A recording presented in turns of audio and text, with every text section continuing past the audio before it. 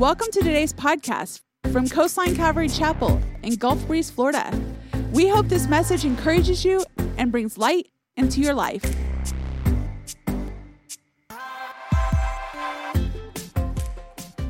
Well, my wife Lynn and I had the opportunity to recently travel for the first time in a long, long time. So we had 2 weeks off. We went to Charlottesville, Virginia for a wedding. It was for Lynn's sister's daughter, and hung around there for a few days. Went and visited her brother up in Virginia Beach, Norfolk area. And it was interesting because my older brother got saved in Virginia Beach when he was newly married and got saved. And I mentioned the name of the church to my brother-in-law. He goes, "Oh, yeah, that's right down the street." I go, "Really? Rock Church is right down the street?" He goes, "Yeah." I said, "I'd love to see it." And so I went and took a picture of me pointing to a church. You know, no one would know what it means except for me. But it says Rock Church, and it says, "Thou art Peter, and upon this rock I will build my church." Came back for 2 days. We flew to California. You know, it's crazy to fly right now. I don't know if the first time I've flown in a long, long time, you have to wear a mask. You have to wear a mask in the airport. You have to wear one on the plane. And, I don't know where you're at with the mask thing, okay? I don't see a lot of masks. I know some people wear masks. There's the masks. There's the non-mask group. There's the don't ask, don't tell mask group. And this whole thing is just kind of crazy, isn't it? I mean, everyone's just uptight. I walked into Panera Bread yesterday. It was raining.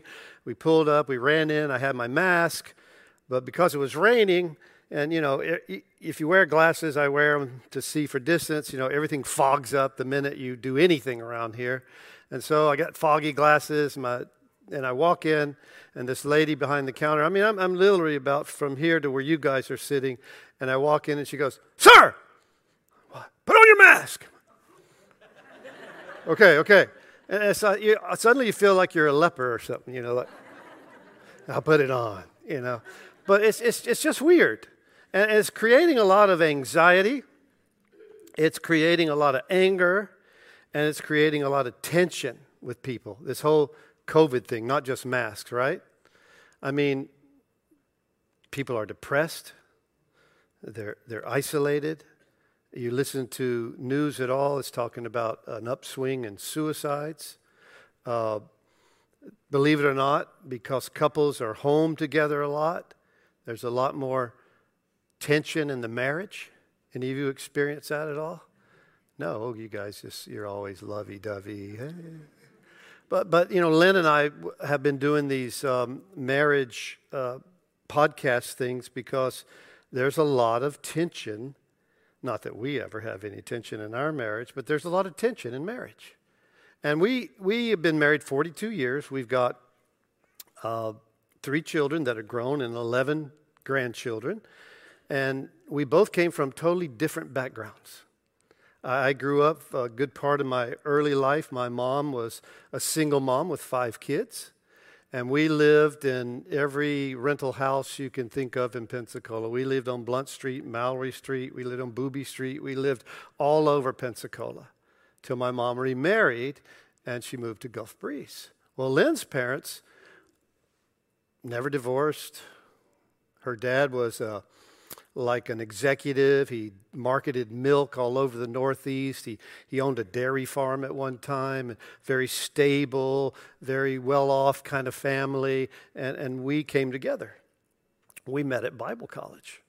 And so I went to visit her for the first time, her family in West Springfield, Massachusetts. There's a point to this story, and we're going to do the Bible. We're going to get into it in a minute. So I go to visit, and I meet her dad really for the very first time. I had met him very briefly once, but here he came home. He would fly out every day to do his advertising, and Mark comes in with 2 briefcases, suit on, and here I am, a Bible college guy with kind of curly hair, never really had a real job, and I'm just in awe of this guy. And so I convinced her parents to let Lynn come back and spend a week or so here to meet my family and hang out. And so Mr. Norton, Lynn's father, drives us to the airport We're getting ready to leave. I'm in my 20s, so is Lynn. And so we're driving down the road, and I'm in the back seat, and Lynn and her father in the front seat. And I'm a little intimidated by this guy, I must be honest. So all of a sudden, before we get to the airport, he pulls off to the side of the road. I'm thinking, this is where I'm getting out. One of these, I'm thinking. And he reaches back, and he takes my hand. And then he reaches over, and he takes Lynn's hand. And he goes, I want to pray for you too. And I was just astounded. I'd never had a father figure pray for me. I didn't know dads did that kind of thing. And so when we're doing this podcast, this is our third one's coming up this week, I'm telling that story. And I said, Lynn, do you remember when we first met and your dad, and he stopped, he pulled over, and he grabbed my hand, and he grabbed your hand, and all of a sudden Lynn tears up. Because her dad passed away quite a while ago, and she's just start crying while the filming's going on of this podcast. She's like, oh yeah. And I stop it, and I look over at my son who's filming it, and I go, should we stop here? He goes, oh no, this is good. This is really good. This is good stuff right here.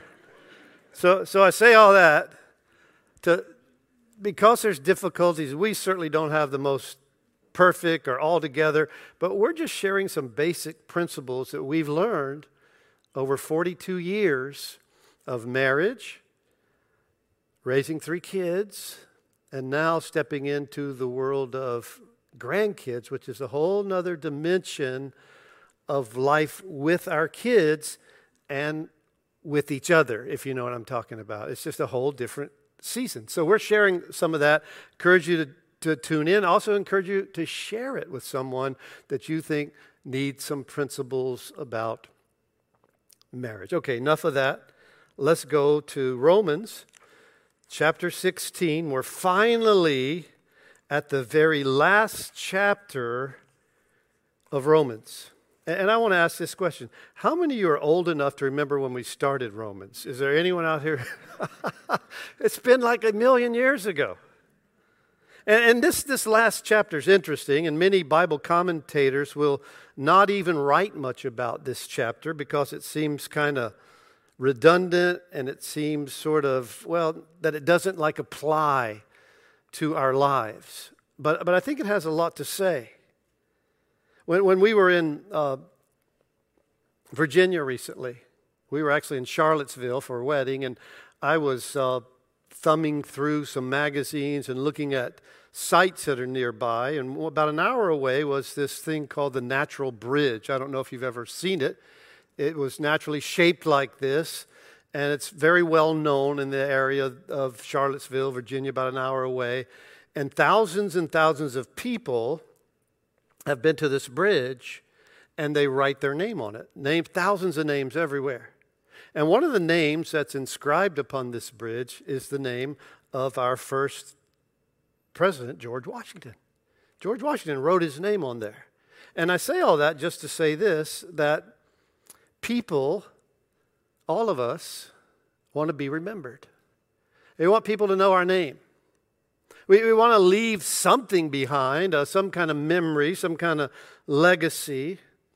And here in chapter 16 is a long list of names that Paul kind of rattles off. People, men and women, who never dreamed in their life, I'm sure, that one day thousands and millions of people for generations would read their names in the Bible. Now listen, please tune in. In chapter 16, we don't see so much the Apostle Paul as the great theologian as he's demonstrated up to this point, as he's talked about God and who he is and our relationship with him.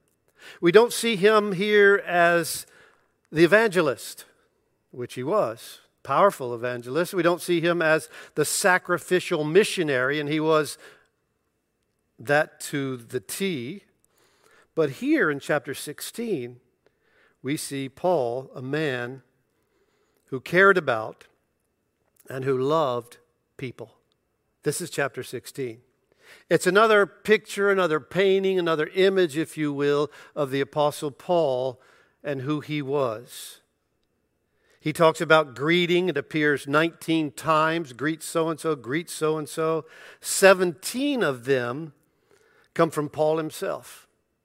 And then there's 33 names that are mentioned, 24 to those who's writing to in Rome, and 9 who are with him in Corinth as he writes.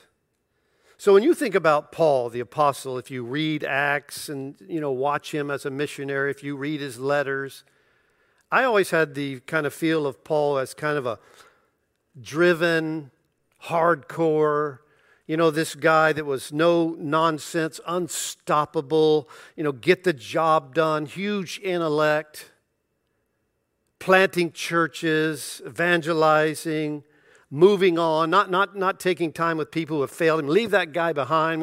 We're going for it. But Paul cared about, kept up with, and he remembered people. He remembered them by name. And Paul had involved himself with people from so many different regions.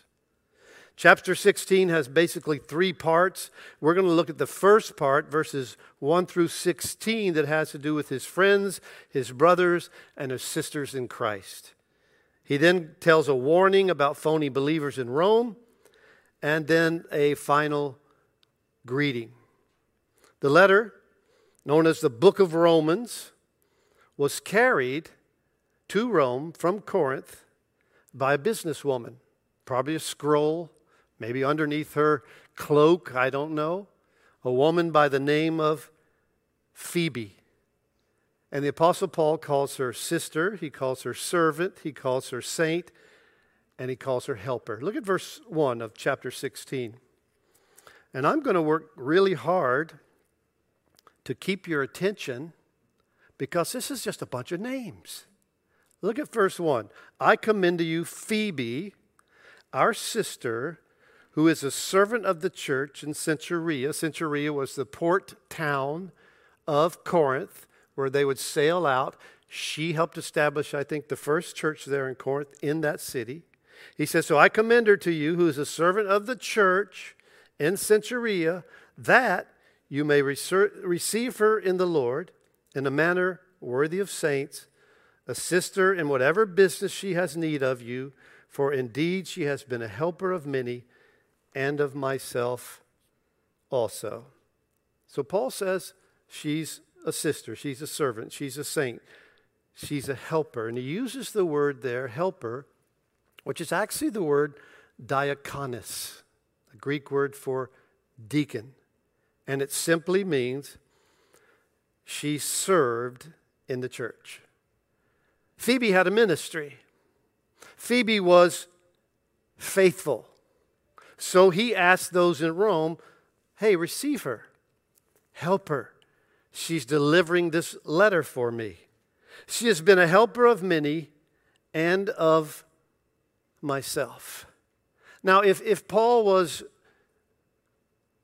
writing about you, hey, this is so-and-so, what would he say? Would he say, men, they had a ministry, they were faithful, they served? Or what? How would he, if he was sending you to someone, would he address you? Oh, they were just a bump on a log. And what would he say if he wanted to commend you to someone else? And then Paul kind of shifts gears here in verses 3 and 4, and he talks about a couple that he wants to mention. He says, greet Priscilla and Aquila, my fellow workers in Christ Jesus, who risked their own necks for my life, to whom not only I give thanks, but also all the churches of the Gentiles. He mentions a couple. We first see this couple in the book of Acts. When Luke tells us they were Jewish tent makers. There was a time when the ruler of Rome sent all the Jews out of Rome, didn't want them there anymore. So Priscilla and Aquila go to Corinth, and there they begin to conduct business as tent makers. Paul comes to that area. He's a tent maker. He connects with them, and he leads them to Christ. And Priscilla and Aquila probably had the first connect group or home group in their home in the city of Corinth. If you ever hear the name Priscilla and Aquila, I want you to think of Corinth and a church being planted there, a church that eventually had all kinds of issues and problems and crazy charismania stuff coming on, but they also, not only did they do that, but they traveled with Paul for a while. They went with him to Ephesus. They got involved in the synagogue. And all through the Bible, there's couples. Now let me have your attention. Of course, we could go all the way back to creation. We got Adam and Eve. They had their issues. They had their problems. We've got Abraham and Sarah. They were used by God to raise up a nation called the Jews. We've got Joseph and Mary. We know them. They had their bumpy start, and they gave birth to Jesus. We've got couples that you see, and I would encourage you as you read through the Bible to recognize couple. Job, remember Job and his wife, that great encouraging woman that he had in his life? Curse God and die, Job. Oh, thank you. Yeah, I'll think about it.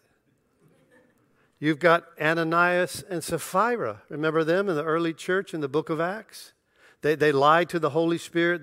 They wanted to be like everyone else. Everyone was selling all their stuff and laying at the apostles' feet and trying to keep the church going and growing when it first started there in Jerusalem. And they said, hey, we'll tell them we sold it for this much.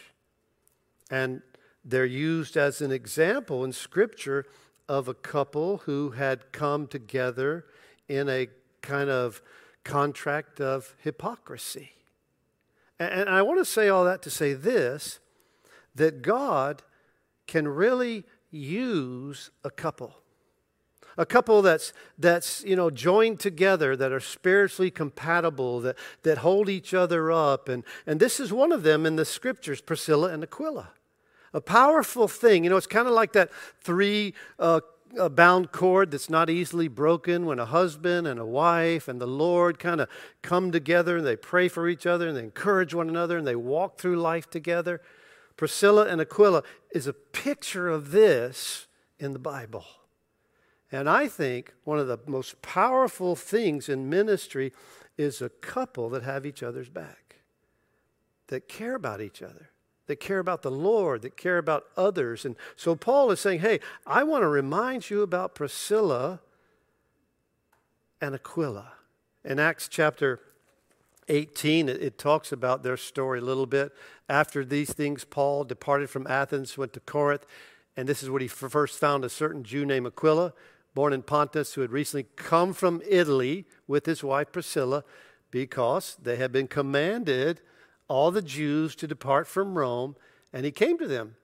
So because he was of the same trade, he was a tent maker, he stayed with them and worked, for by occupation they were tent makers. This was Paul's first experience with them. And now later in life, he's remembering them and giving attention to them. Now back to Romans chapter 16, where he says, greet Priscilla and Aquila, my fellow workers in Christ, who risked their own necks for my life, to whom not only I give thanks, but to also all the churches of the Gentiles. They risked their lives. There's a story in the book of Ephesians and in Acts where they protected and cared for Paul. It seems like when he was in trouble, when there was a riot. The couple ministered in the synagogue.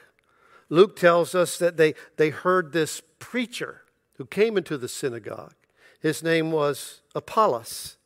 And we have a little bit of the story in the book of Acts where it tells us a certain Jew named Apollos, born in Alexandria, an eloquent man, mighty in the Scriptures, the Old Testament Scriptures. He's an Old Testament scholar, came to Ephesus. This man had been instructed in the way of the Lord, and being fervent in spirit, he spoke and taught accurately. But you see the next verse, the things of the Lord. Though he knew only the baptism of John. He's coming from an Old Testament perspective. He knows the prophet John. And Priscilla and Aquila heard him. They thought, wow, this guy's gifted. He's a speaker. He knows the Old Testament well. and they discipled him, they explained to him the way of God more accurately. There's more than just the baptism of John, which was just repentance. They began to tell him about Christ and his death and his resurrection. And so they had an impact on this man, Apollos. In verse 5, likewise greet the church that is in their house. They had that church. Greet my beloved Epaenetus, who is the first fruits of Achaia. They had a church in their home. In fact, probably for the first 300 years of the church, they met in homes. There was no buildings. There was a lot of persecution. The church was getting on its feet. And so for a long time, they met in homes. And he mentions this person, Epaenetus, says he was his first convert in the region of Achaia in southern Greece, or what we would call modern Turkey. And the translation here would be, this individual, Epaenetus, is my first convert in that area. Now he's part of the church in Rome. And Paul remembers him. You know, I was in Tallahassee recently. We put together this meeting for guys from Alabama to St. Augustine and Jacksonville pastors, and we all came together and met in the middle at a friend of mine, Kent Nottingham's church. And I was sitting with Kent afterward. We were having lunch. He goes, hey, there's a couple in our church that wanted me to say hi to you. I said, really? He said, oh yeah, he said they were a part of your church way, way back when you first got started. Who is it? He said, well, it's this couple, Gene and Brenda Kovacs. I go, yeah, I remember them. I remember when they came to the Lord. I said, I took them to Guatemala several times. And I said, yeah. He said, well, they speak highly of you and of your church, and they're involved in missions here. And, you know, it's interesting that we have this opportunity all through our life to invest in people and to share the gospel with them. And Paul was that kind of person. He said, greet this guy. I remember him getting saved, and I remember him coming to, he's one of my first fruits there. He goes on to verse 6 and he says, greet Mary, who labored much for us. Now, we don't know who this Mary was, but we do know that she worked hard. The word labored there means selfless. It means working till you're weary or you're tired. She had that kind of reputation. Hey, let's see if we can get Mary involved in this event. Let's see if we can get Mary involved in this ministry. Let's get Mary in this because she's going to work.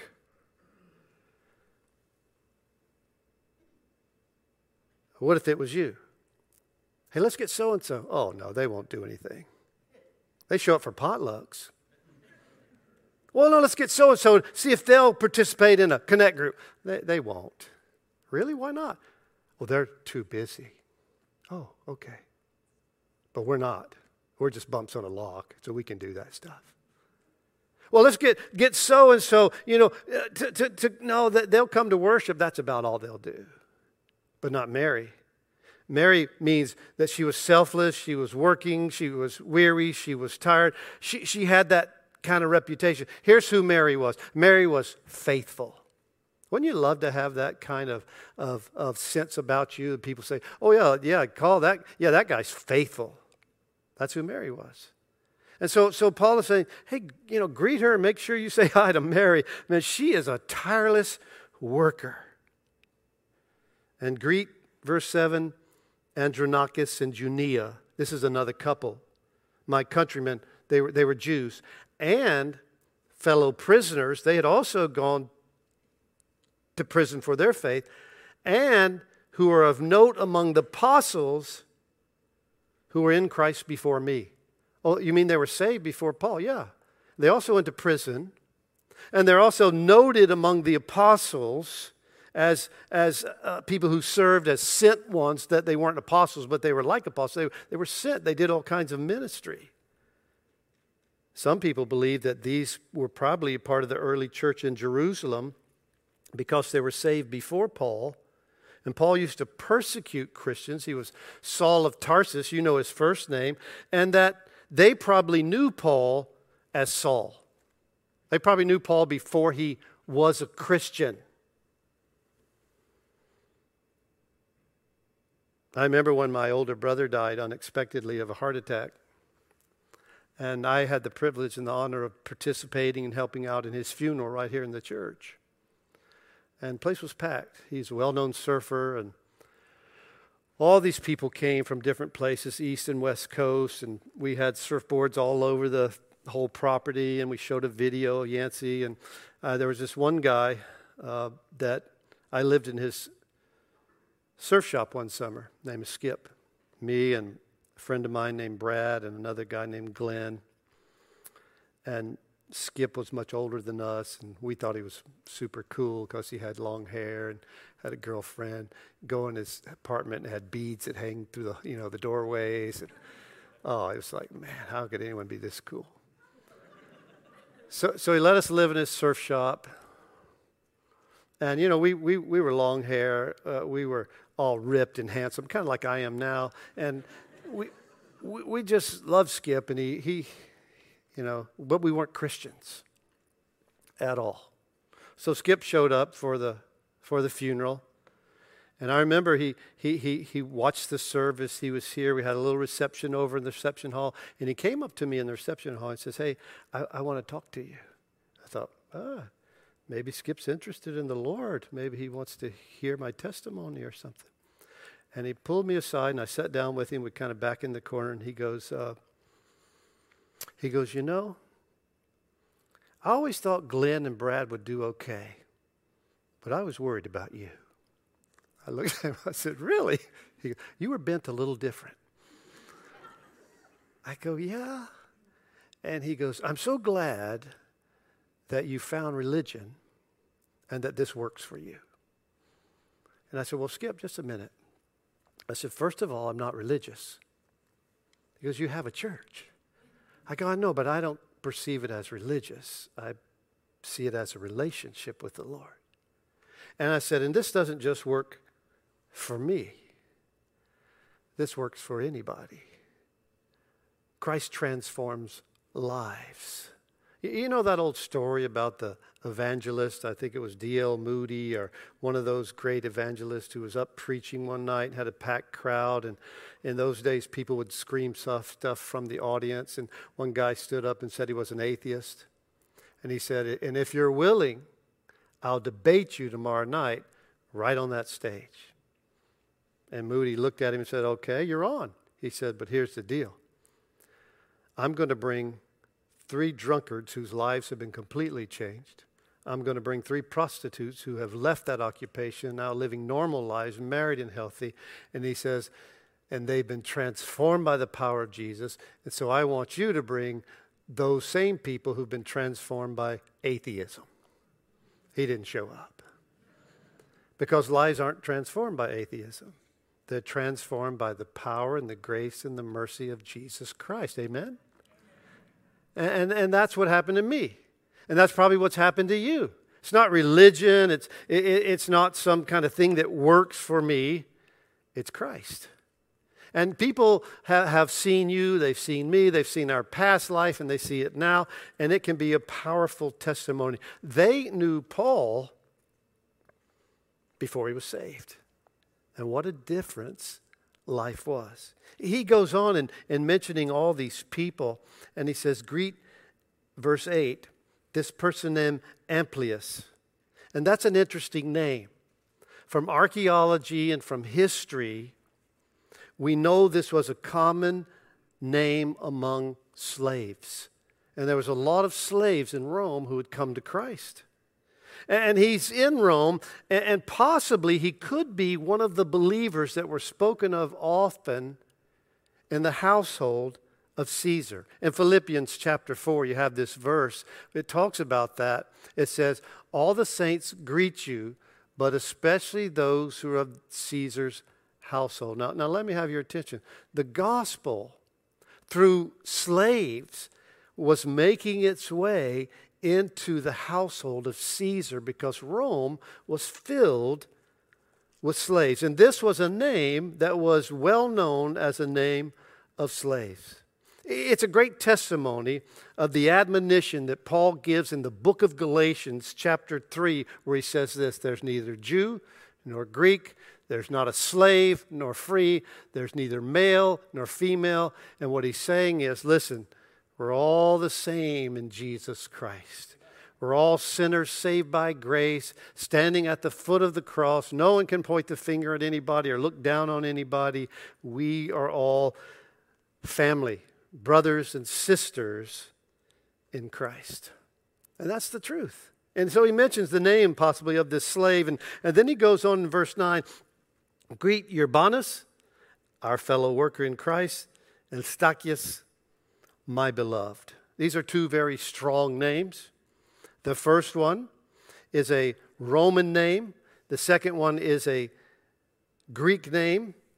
And Paul is like remembering all the servants who labored with him, who served with him in the gospel, and he holds them dear to his heart. He mentions in verse 10 this person called Apelles, approved in Christ. Greet those who are the household also of Aristobulus, Apelles. You know what the approved in Christ means? It's a word that means tried and tested. Okay, now I know this is a lot of names. We're halfway through this. We're almost coming to an end. We got a little ways to go. But let me just say this. Are you still there? It's a lot of names. So this guy, he's an interesting individual. He mentions his name, Apelles, who's approved in Christ. And that approved word means that he's tried and he's tested. And here's what it's saying. Someone who has been through the fire and he came out purified and strong. Now let's just stop there for a second and let me say this. We all get tested. We all go through trials. All of us in this body of flesh are trying to go through life, and life is always and will be always hard. People die. Friends disappoint. I mean, if you're here today, you've gone through some trials. You've gone through some testing. If you have kids, you've gone through testing, right? I mean, I just spent a week with my daughter, Jenny. She's got 2 very small, active sinners in her life.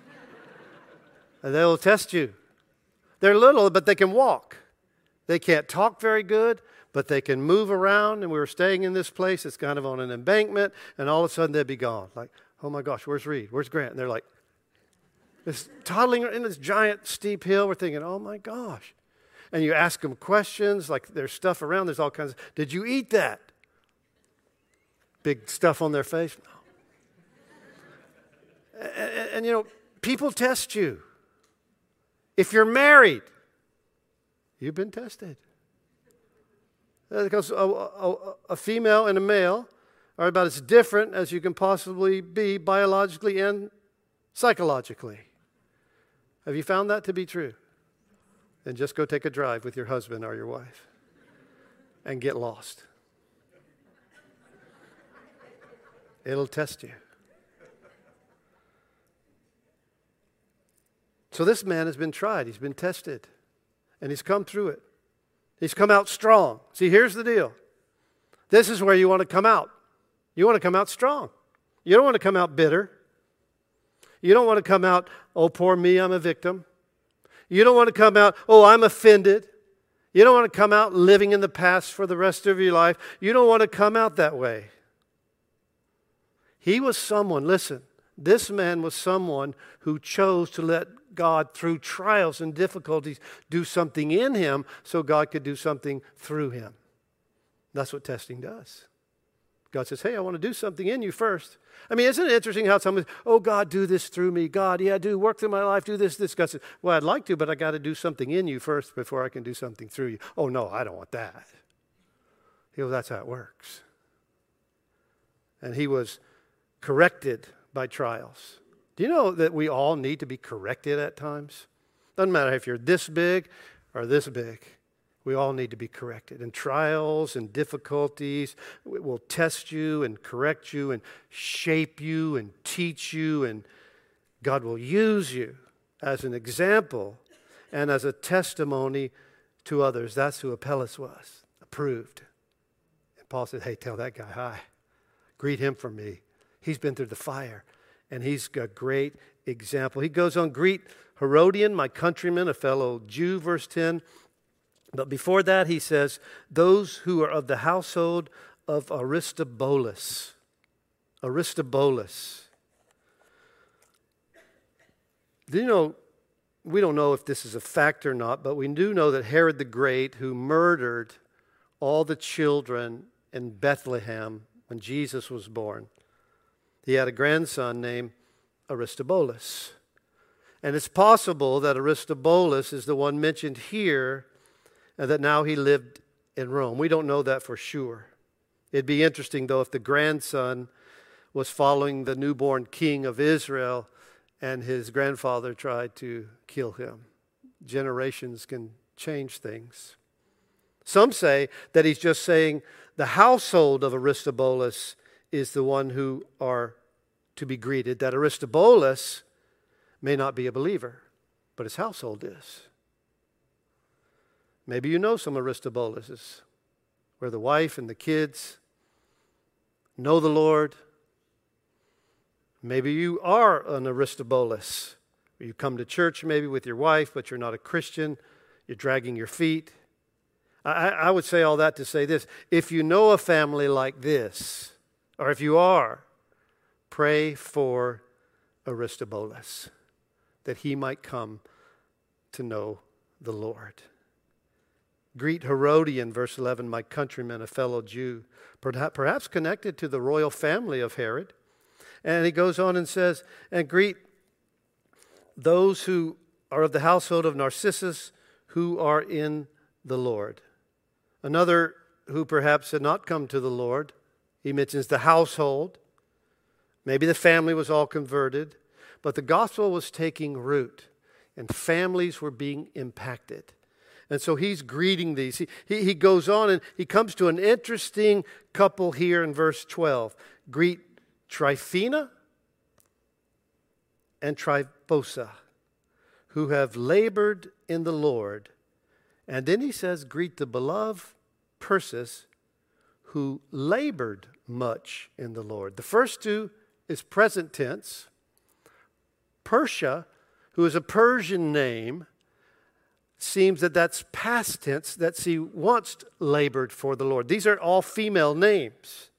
And it's interesting, Tryphosa and Tryphosa, these feminine names, the first one, Tryphosa, means dainty, and the second one, Tryphosa, means delicate. So here are these two females, dainty and delicate. Some believe they were twins, and that this woman, who has the Persian name, perhaps Persis, who also, past tense, much labored in the Lord, discipled these two girls who were born dainty and delicate. And it says they labored. It means they toiled, they served, present tense. And here it is. Here's dainty, and here's delicate. And you might see them, they're little, they're twins, and you think, oh, come here, little dainty. Come here, little delicate. But they labored for the Lord. Can't always judge a book by its cover. Sometimes dynamite comes in small packages. And it seems like these two little girls who were possibly, discipled by this older woman, Persia, had an impact upon the church, so much so that Paul has to greet them. Paul has to say something about them. Greet Rufus, he says in verse 13, chosen in the Lord, and his mother and mine. Wait a minute. Was this his brother? No, it wasn't his brother, not his biological brother. Many believe that Rufus, whose father could have been Simon the Cyrene, who carried the cross. In Mark chapter 15, Verse 21, they compelled a certain man, Simon, a Cyrene, the father, and he mentions his children, Alexander and Rufus, as he was coming out of the country and passing by to bear the cross. And many believe that Rufus, after this experience that his father had, came to the Lord, now living in Rome, was born again. And he says, greet his mother and mine. Not that it was his biological mother, but most likely some way that his mother cared for Paul during his ministry like he was her own son. You ever have people like that in your life? That they're not really related to you, but they treat you like you're a family member, and they take care of you? I'll never forget this time. My older brother and I, we spent a winter in Corpus Christi, Texas. I had dropped out of high school. I was so brilliant, I didn't need high school. Later, I got back in when I got a little smarter. So we're living in Texas, and we're surfing, and my brother was a rep for this company, this lady called Jackie, who made surfwear. It was nice corduroy jackets and pants and trunks, and they were very high-end, very high quality. And so we would travel to Houston, up and down the Gulf Coast, repping these products. And she would always put us up in her mother's house. We called her Granny. Granny lived in Houston, and she was a piece of work. She'd invite us in her home. She'd let us stay there anytime we were in Texas, and she was like a surrogate mother. I'll never forget, she got up very early. And Yancey and I would be back in this room, really nice room, sleeping, and she'd bust through the door, and she'd go, babies, get up, babies. And we're like in our 20s, you know, babies, it's time for breakfast. And we're in Texas, and man, she would do breakfast. We'd go in there, there'd be T-bone steaks and eggs, and we're like, whoa, we love Granny. And she treated us like her kids. She'd hug us. Her husband wasn't that friendly. He was a truck driver, and he would sit over in his little chair, and he'd just look at us like, who are these long-haired surfers in my house? But I'll never forget Granny from Texas. She was awesome. And Paul says, hey, greet his mother. She treated me like I was her son. And you're fortunate to run into people like that. Texans, they do everything big, and Granny always did. And he goes on, we're almost finished. He mentions, rattles off all these names in verse 14, Astercus, Philjon, Hermas, Paribus, Hermes, and the brethren who are with them. Greet Philagus and Julia. And he continues to rattle off these names, Olympus and all the saints who are with them. Paul doesn't tell us who they are or what they did, but here's what I found out what's amazing about him. Paul remembers their names. He knows them all. I mean, I can barely remember my grandkids' names. I have 11 of them. And Neil, my oldest son, decided to name all of his with L's. So when they're coming there, Lily, Lucy, Layla, Liam, it's like, who are you? I remember when he had the fifth one, when he's pregnant, he calls me up and said, Dad, we're having our fifth child. I went, wow, man, you're brave. I said, are you going to do the L thing? He goes, yeah. I said, name it last. He said, no, we're going to name it Leo, so the door's still open, far as I know. But Paul remembers all these names. I had a guy come up to me, it's not been long ago, I don't know if he's still here at the church, I apologize if you are. He walked up to me, he says, kind of I don't know if he's having a bad day or what, and he said, you don't even know my name. I looked at him, I went, you're right, I don't know your name. He goes, your wife knows my name. My wife walked up, I said, Lynn, do you know his name? She goes, no. It's hard to remember names. I may not remember your name, but you know what? Jesus remembers your name. And John chapter 10, verse 3, I don't know if I put that verse up there or not. Yeah. To him the doorkeeper opens and the sheep hear his voice and he calls his own sheep by name. Isn't that awesome? He knows your name. He knows you. Just like Paul knew all these people. And I think about Paul closing out this letter this way, and I think it's not like Paul had a keyboard there, an unlimited amount of space. He's got a scroll of some size made out of papyrus or leather or something, and he's having this thing written out. And instead of continuing to deal with theology and to deal with, who we are in Christ and all the great things he's been talking about, he decides to use the rest of the scroll that he has to mention names. Rolls it up and gives it to Phoebe. It's an amazing letter with so much to say, but he leaves time at the end to mention all these people. Paul's just not interested in theology or evangelism. He cared for people. I want to read one of his comments as it captures the heart of him in 1 Thessalonians. It goes like this. It says, and this is Paul talking to those in Thessalonica. Catch the heart of Paul here. He says, "We were gentle among you, just as a nursing mother cherishes her own children." I don't think it could be any more tender and nourishing than that. Paul said, that's how we were among you. So affectionately longing for you, we were well pleased to impart to you not only the gospel of God, but also our own lives, because you had become dear to us. Isn't that amazing? That's kind of what he's calling us to be and calling us to do. This is the character of Christ. We live in such an isolated world, especially with this pandemic right now. People go to work if they can. They come home, they shut the garage, they got a mask on, they don't talk. That's why we're trying to promote these small groups. We want people to get back connected with one another. I think if we're not careful, the church can become dismembered in some ways. We need to stay together. We need to come together. We need to gather together. In verse 15, we're almost finished. He says this there in Romans, "Greet Philagus and Julia." Philagus is a great name. If you look at that spelling there, the last part of it you'll see has the term logos in it. And the actual name, it's a man's name, it's a boy's name. It means lover of the word. I mean, wouldn't that be a great name to give your son if you had a son? Come here, you little lover of the word. Philagos. It's kind of like the story of the little boy who wanted his first Bible. He had just learned how to read, and he told his dad, he said, "Dad, I want a Bible." He goes, "Oh, you want a Bible?" "Yeah, Dad, I want to read the Bible."